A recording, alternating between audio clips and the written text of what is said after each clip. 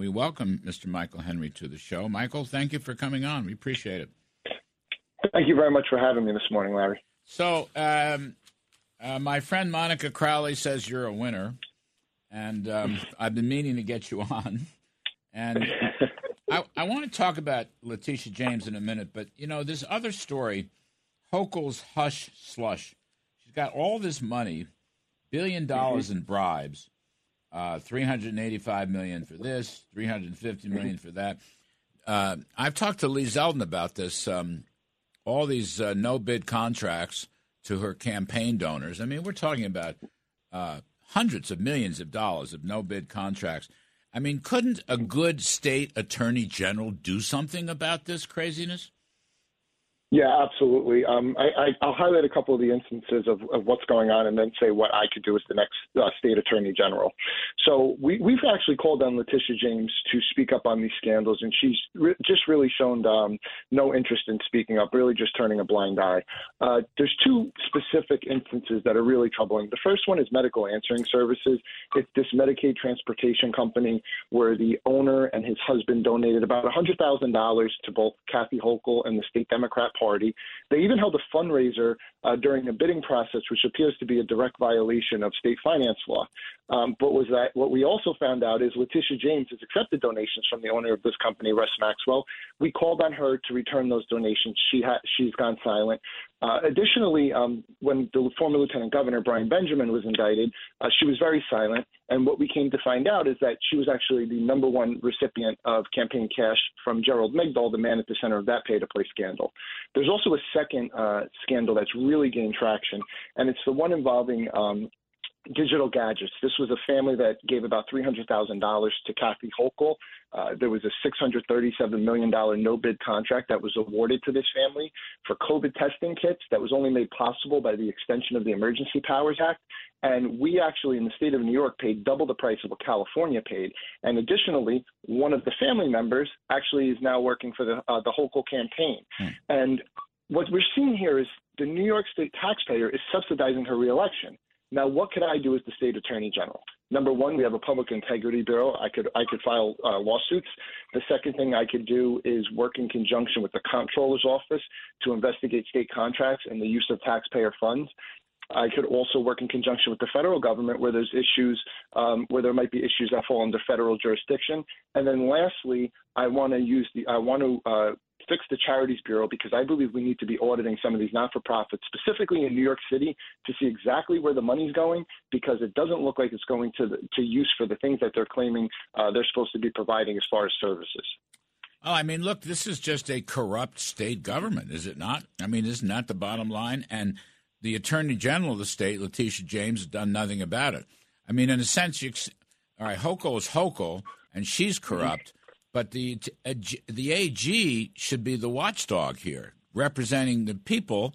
I want to get to the criminal issues in a minute, but all she does is scream about Donald Trump, who's not on the ballot in New York State. I mean, she wants Trump's bringing a lawsuit against Trump for real estate values, which, by the way, is what I would call victimless something. It's up to the bankers to determine real estate values. But all this other stuff, she does nothing.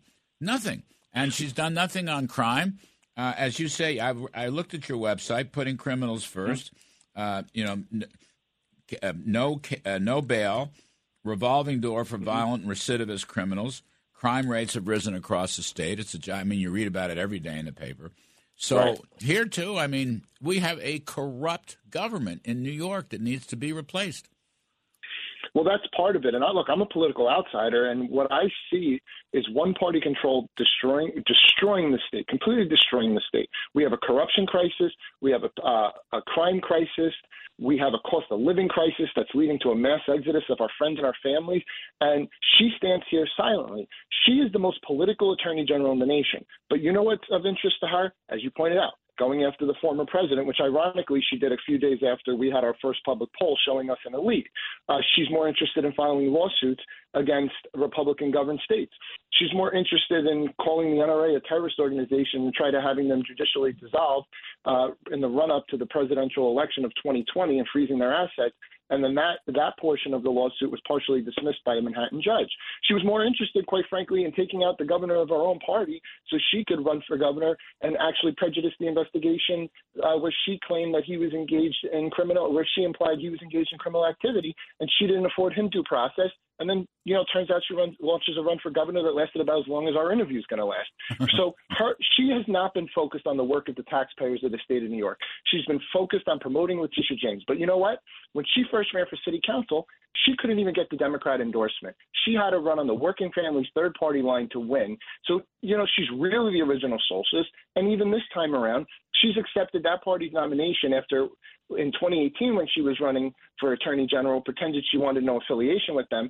This year she accepts their nomination. And in their questionnaire, they say you cannot accept police or correctional union support, nor could you revisit any changes to cashless bail.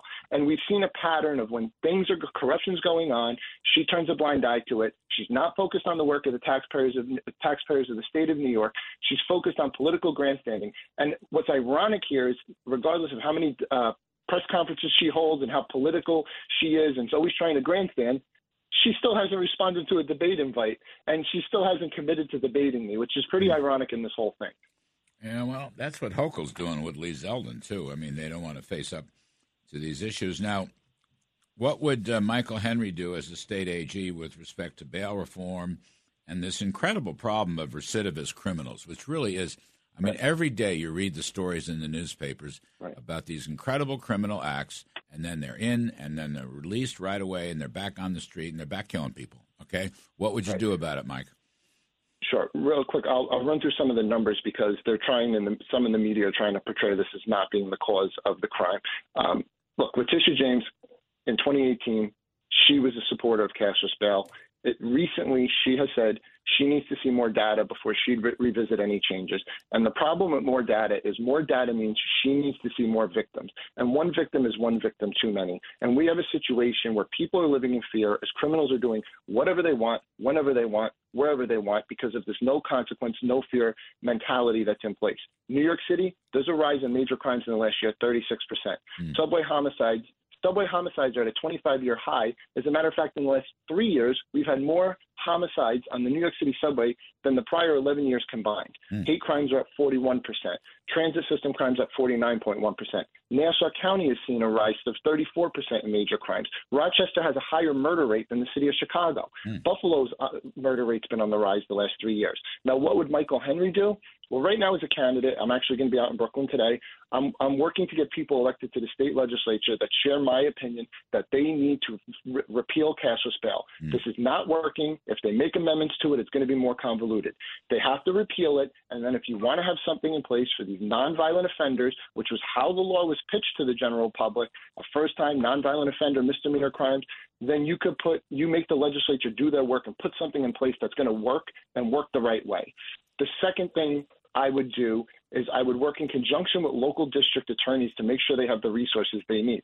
I've seen a troubling trend throughout the state where, especially in some of our rural, more Republican counties where there are drug trafficking issues on the highways, that there's no communication between the AG's office and there's no utilization of resources, when in the past that was not a partisan issue.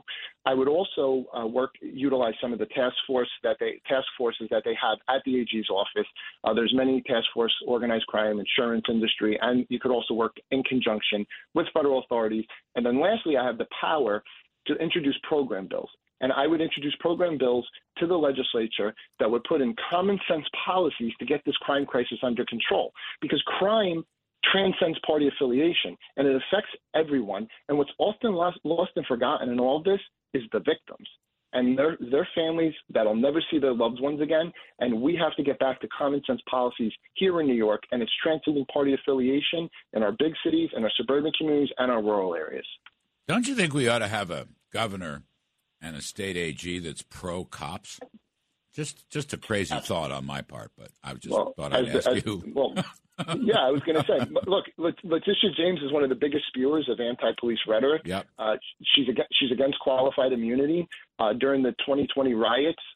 She didn't investigate who was behind the riots here in New York City. She investigated the NYPD, and then she sued them. And that really bothers me because I have a ticket mate who's running for lieutenant governor who actually had a kitchen cabinet thrown on her head during those riots when she was serving on the NYPD. She also supports a de-escalation bill that makes it nearly impossible for a police officer to use force during an arrest. And I could tell you, my father was a police officer, and early in his career, he spent 4 weeks in a hospital after saving a baby out of a burning building. The last thing you want is police officers and first responders tasked with making these split-second life-or-death decisions to waste critical seconds overthinking, because they're going to hurt themselves, harm themselves overthinking, or there's a potential of that, and also the people they save. And they should be focused on doing their job and not focused on hoping that some political grandstander is not looking to come for their badge and their pension. And we have seen the pendulum swing. Every neighborhood I go into, Asian American, Bangladeshi, Latino, white, African American, the number one thing I hear is they want their cops back. We want our cops to be able to do their job. And the people on the left have gone way too far with this. And there's a lot of people that want the police in the communities doing what they are trained to do. Well, I think you make a great compliment. You make a great team with Lee Zeldin, who is just the best of the best. He's a good friend of mine. I think you're all going to win.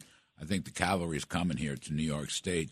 But this Letitia James, she is the worst. She is just the worst. Yes. I mean, it'd be nice to have a state AG that's, wants to help the safety on the streets instead of helping the criminals who are disrupting this entire place. Anyway, Michael Henry, candidate for New York State Attorney General. You're doing great. Keep up the work.